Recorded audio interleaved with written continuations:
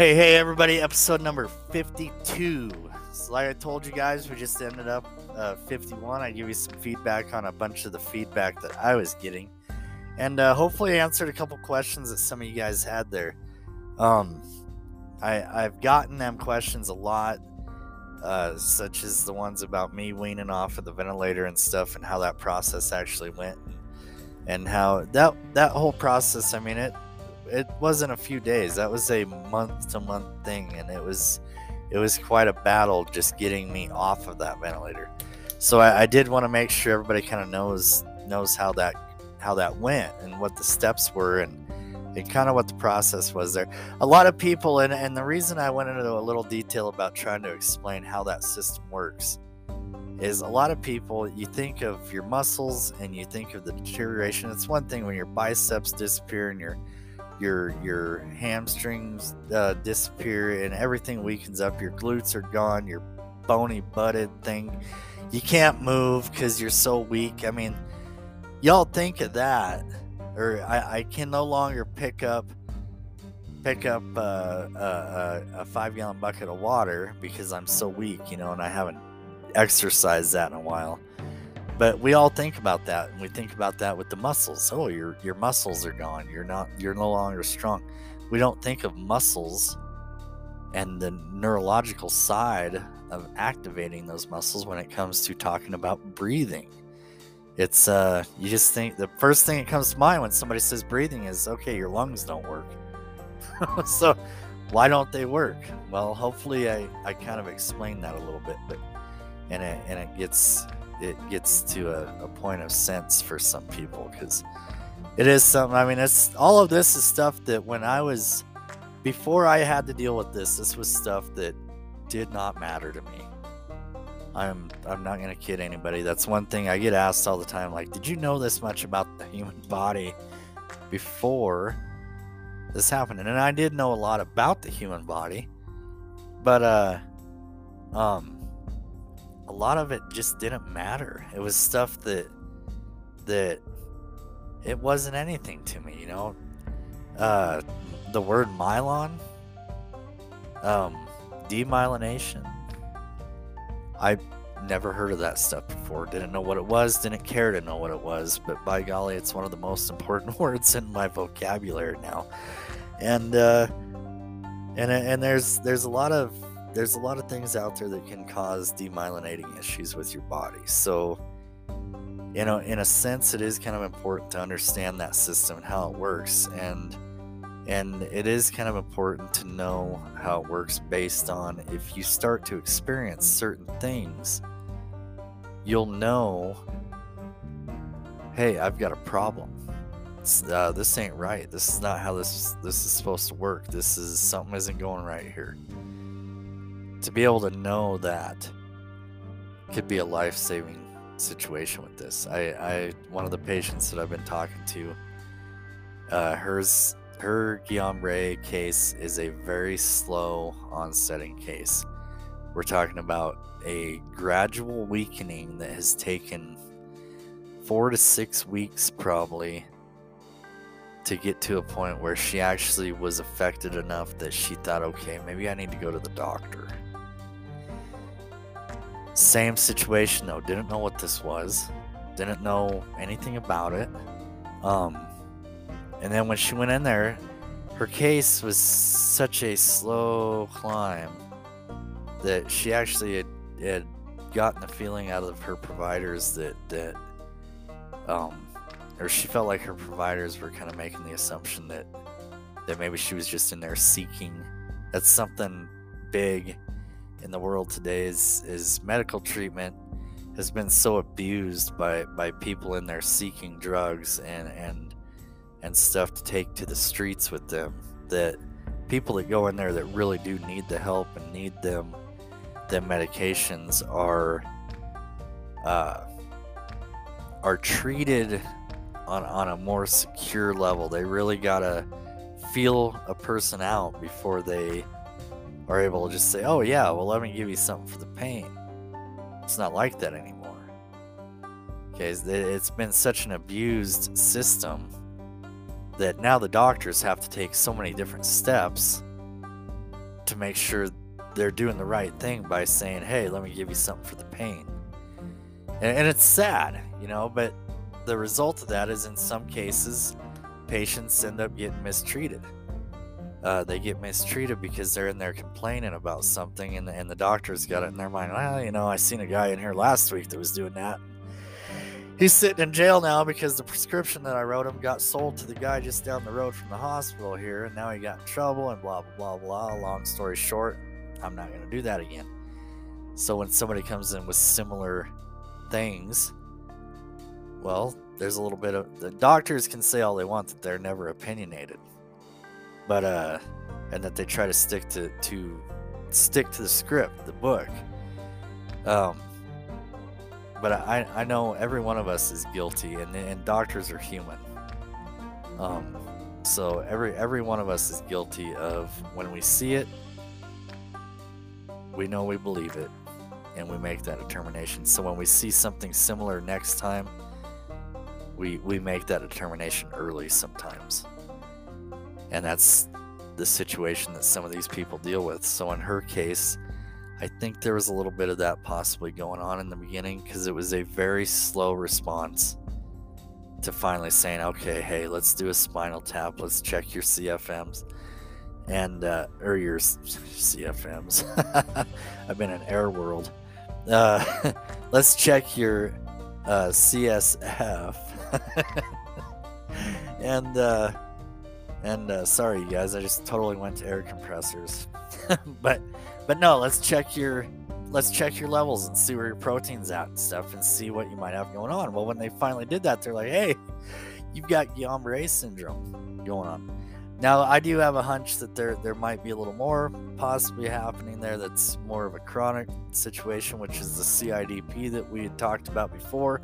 I don't know. I'm not the doctor. That's not my call. But it is something that, one of the concerns she had was it didn't get very bad very fast, but she's not getting any better at all. She's just kind of on this plane. And that was something that had also got asked to me when I was consulting with all these different patients over the weekend, was if, I just got diagnosed a few months ago, but I'm not getting any better at all. Like I'm at home. I've got this and this and this still going on though. Like sometimes, like my case in the very beginning, sometimes the case ends up where they do a round of IVIG. You get 5 days or whatever they end up putting you through there. You get some of that. Sometimes it's enough to kind of slow down its progression, but it doesn't actually stop it. So technically you're still in an active mode, but you're kind of neutralized. It's just actively kind of keeping itself. It's kind of like when you got your trolling motor on your boat, just sitting there on a really low speed to keep it on, but keep you sitting in one spot because the breeze might be blowing a little bit or something, and you don't want to drift across the lake. So kind of the same deal, a lot of you guys are probably thinking, man, I don't even know what a trolling motor is. But all my fishermen listeners out there, you'll know exactly what I'm saying. So, but no, it's one of those things where, you get the problem identified, you attack the problem, but you don't quite kill it. So it's still sitting there just kind of twitching, and still messing with you a little bit. So it's messing with you enough to where it's not letting you have any gains, but it's shut down enough that you're not getting any worse. Okay, you're on this plateau, which is a very common word when you're going through this whole deal. But you have that going on, and you're in limbo.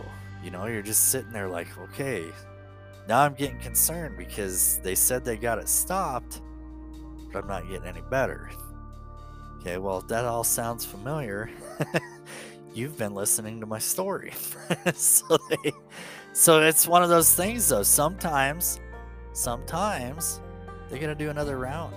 I had to do a couple rounds of IVIG in the beginning there, But even the IVIG wasn't completely actually effective. So we also did plasmapheresis, which is it's a plasma exchange. Basically, they take the blood out of your body and they clean it. They get rid of all the toxic pieces of it, put it back, cycle it back into your body, and then donor cells to go with it. The IVIG, sometimes it's all got to be done in order to really start making a gain. But then CIDP patients, I've talked to a number of them that CIDP, it kind of just it looks like the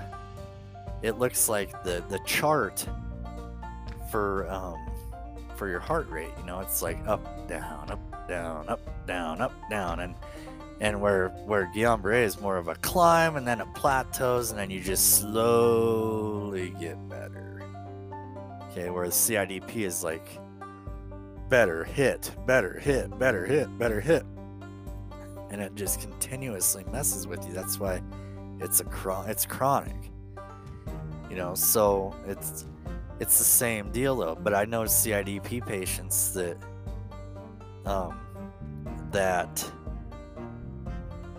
they hinder in this world of the in between. They're never getting better. They're not getting worse. They're never getting better type of thing. It's like the purgatory of neurological systems, and it's harsh to watch, because I've got some friends that are CIDP patients, and but regular treatment, IVIG, makes a huge difference. It's more of a maintaining factor. It's something that, they are just totally done. They have been beat down. They're feeling it. Go do a round of IVIG. Usually they schedule those out every few weeks or something for them patients that have a pretty good case of that going on. And over the course of the next few weeks, they're getting better. They're relieved, and then they go through another episode. So they try to schedule that stuff out to where it maintains that relief, and it's hard to explain, but the explanation is definitely there. Hopefully you guys kind of get what I'm saying. But it is something that if you're ever in that situation, they say, you had a 6-week onset of Guillain-Barré syndrome, and then you go into the doctor, they diagnose it and stuff. You might spend a little time in the hospital, let's say a few weeks or something, and then you're not getting any worse, and you're not on a ventilator or anything. So they're like, okay, now your case, we got it stopped.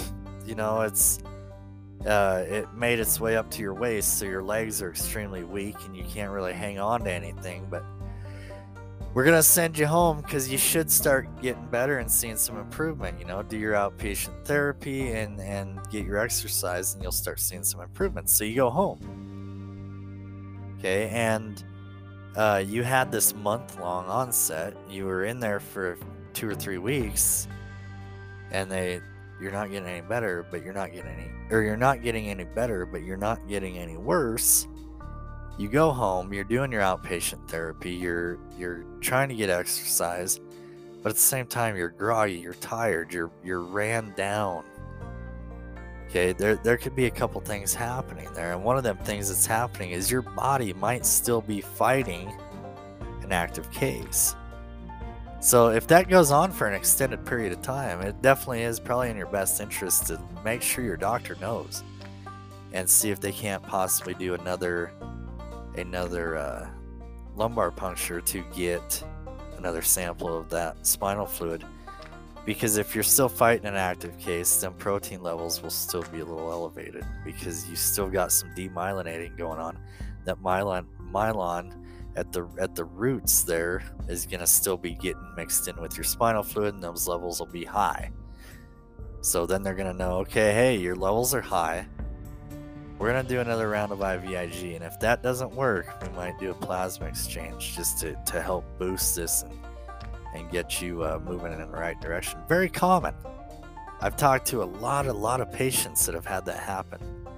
A lot of patients that man, I've been out of the hospital for 4 months and I'm not getting any better, man. What's going on with me? And come to find out, they're still kind of, they never really got the problem completely stopped.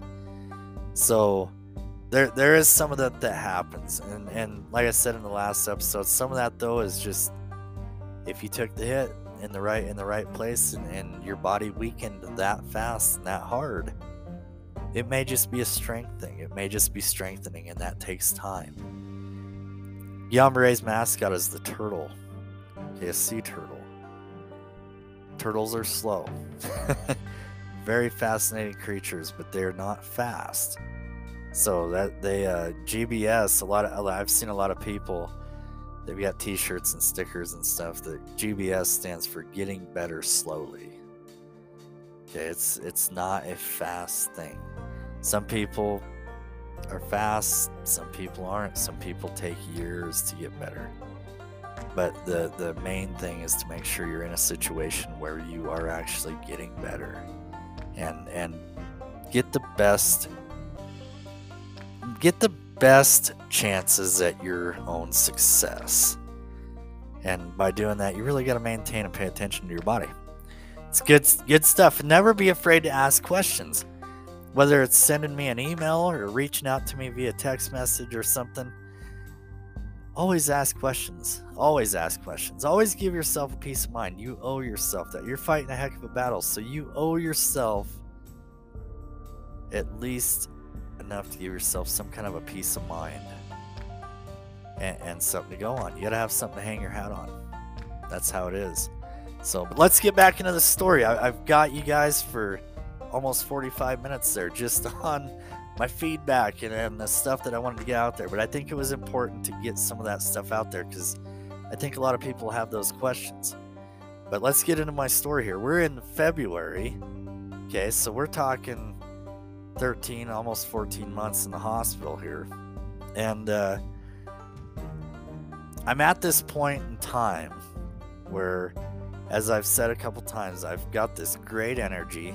I've got my happiness. I'm happy in the facility. I'm cruising around in my power chair. I'm mingling. I'm consulting with different patients and trying to motivate them and be a little bit of an inspiration to them if I can, or help motivate them into going to the gym and stuff. I had a couple of them patients doing that for me as well, and it was a good time. So one of the things that I was really feeling was I was at home, and that's a big game changer when you're dealing with something like this, is feeling that self-comfort.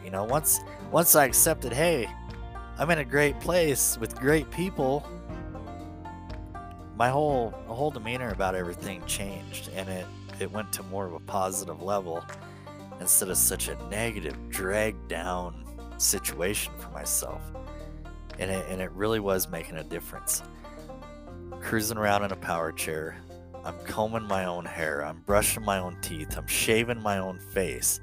I'm not perfect at it. it's gonna take some practice. But the fact that the point there that needs to be made is I'm doing it. I'm making them gains. I'm eating on my own a little bit, which is a huge deal. I develop an addiction to peanut butter M&Ms. So everybody starts coming in with peanut butter M&Ms, and it actually had kind of started at Christmas time. Somebody brought me in some M&Ms, peanut butter M&Ms. They asked me, well, if you can have any kind of candy, you do Christmas candy. Well, one of the things that was there was they got the packages of the Christmas peanut butter M&Ms. They're all decorated up. They look like Christmas. Cool stuff, So they brought me a package of these, and it turned into a thing. So now, off to the right-hand side of my bed is this big bowl filled with peanut butter M&Ms. So somebody come in there and see me, or someone is like, hey man, toss me a peanut butter M&M, just throw it in my mouth. So but they and then everybody, my therapist and everybody, Corey, everybody that would come in to work with me and stuff, or get me ready to go down to the gym or whatnot, everybody would dip into my M&Ms. So it turned into a big deal. If anybody was hungry and needed a snack, I always had candy. And it was just the way it was. Something else I had in my room that was just awesome was this life-size Batman on the left-hand side of my bed. I will tell you though, this big Batman cutout at 2-3 o'clock in the morning, when you just kind of happen to open your eyes for a second, and you're not really awake, you're just kind of readjusting yourself, and you open your eyes for that split second, the first thing you see is Batman standing next to your bed. That can be freaky. So that is one thing. But I had this Batman thing going on. It was kind of cool. So we actually had gotten a Batman mask, and something that was out at the time that was kind of influencing with this too was Bat Dad. I always thought that guy was just great. Awesome guy. All the kids loved it. It was cool, you know, and I was a Batman fan. Batman was pretty cool. And so we ended up, I had a Batman mask. I had the Batman getup, you know, and we put a cape on the back of my power wheelchair. So it was pretty cool. My chair had a cape. And I would Batman around town.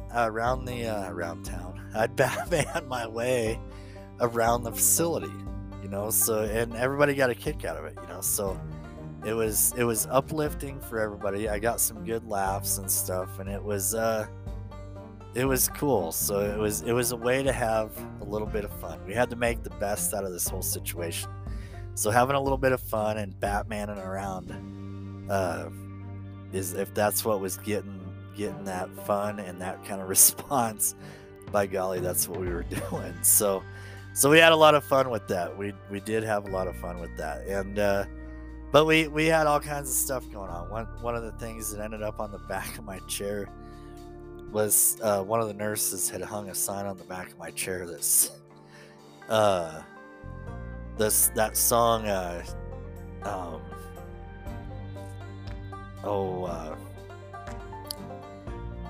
rolling white and dirty, yeah, something. But anyways, there was a sign on the back of my chair that said, they changed the words, and it said, you'll see me rolling white and nerdy. And we had a lot of fun. This whole group of people was just so much fun. It was what I needed. It was everything I needed to save my life. Was the environment provided to me at Elkhorn Valley Rehab. All the different elements that are involved with happiness and motivation for success came in that building, and that's that meant a lot to me. I was at a point here where I was starting to make some big gains, and it was something that I went to bed in the back of my head every night was, I'm happy to be here. I'm very, very thankful that I am here. And that was my regular closing of the eyes thought every day, was I was with great people. I wish I could sit down and just list off every name to everybody in there. I've became good friends with a lot of the people that work there, and some of them people no longer work there. Maggie, that I was talking about, that the Nelly fan, that when I make my movie, I'm going to have Nelly play her. She actually got married, ran away down south. We never seen her again. she's doing good though. I keep track of her on Facebook a little bit, but no, everybody was just great. This facility was great. And stepping into my next gains, as I was saying before, we had Gabby, and Gabby was this student, and I remember I used to like watching Gabby work because she was pretty entertaining. I remember one time she was staying at a house through her clinical. She was staying at a house just kind of out of town, I believe. But they had some stuff going on out there, and one of the things that she had, I remember she showed up late one day. Not very late, but a little late. She comes stomping in there, and she's like, man, I had trouble with the gate and couldn't get the gate closed or something. And it was storming. The wind was blowing 100 miles an hour. It was snowing. like crazy, and we had some pretty good snowstorms there in Casper, Wyoming. If anybody knows anything about Casper, the wind's always blowing. So if I say, hey, the wind was blowing, that's a normal day in Casper. So, but no, she was having trouble, and she comes storming in there like, but she was all motivated to go to work. She comes in there, takes her coat off, hangs it up, stomps around for a minute, grabs her list of stuff to do, and she's out in the gym, and we're working on stuff in the gym. And just a really cool person to be around. She had a good personality for this type of job, and that's something that I always tried to tell her, was how much it meant to me that she was putting things in certain ways that I understood things, and she was always willing to try different things to help me make better gains and stuff. And Amanda's kind of supervising all this, and then the two of them together just made such an awesome team. And we got to this point one day. I'd gotten my AFOs, and they weren't really fitting right and stuff, but we were trying to do some workouts with them, or with and without them. So as I could tolerate them, they'd be on my feet, but most of the time they were hurting or something. They just weren't all they needed to be. I was having a little trouble, we'll put it that way. But we were trying this exercise, and we had my ankles wrapped up really good with these wraps, and then we had some tennis shoes on. And we were sitting there, and it was myself, Amanda, and Gabby, and then one of the techs was there as well, and we're all in the parallel bars. And something that we had been working on was trying to help me go from sitting in that chair to going up onto my feet a little bit. Even though I couldn't control my feet, we wanted me to get that strength to be able to stand myself up and get myself up into a standing position.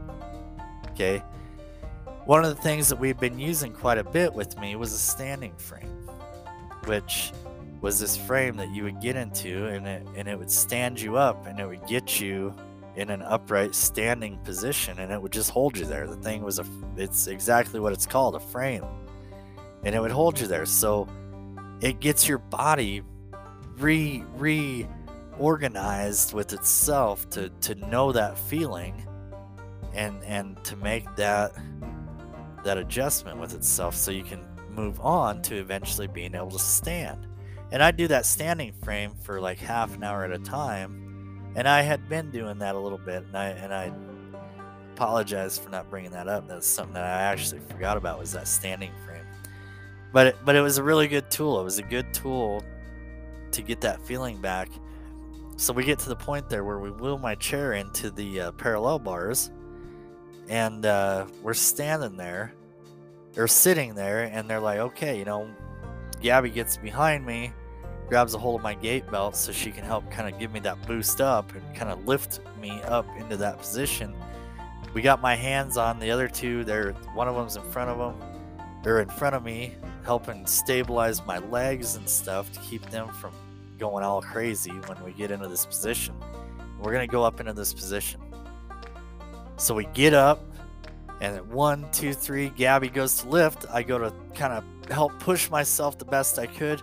We get all the way up into a stand, and I'm standing there. I'm standing in the parallel bars.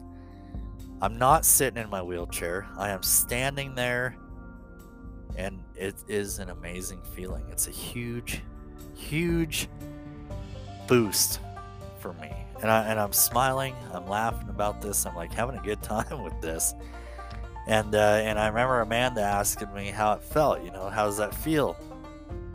And I was like, that's great, So we sit me back down, and we're like, okay, you think you got another one in you? And we go to boost again, and we get up there, and I'm standing again, and they're stabilizing my legs and holding my hands in place. Gabby's got me kind of stabilized.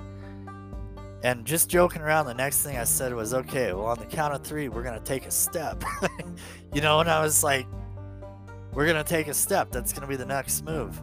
And I'm standing there, and the light bulbs and everything come on, and Amanda's like, you know what? Let's try something. And she calls a bunch of the other therapists to come help. We're going to try something big in the next episode, you guys, because we're all out of time. So we will talk to you in the next one. God bless you guys. Thanks for listening. Have a great day.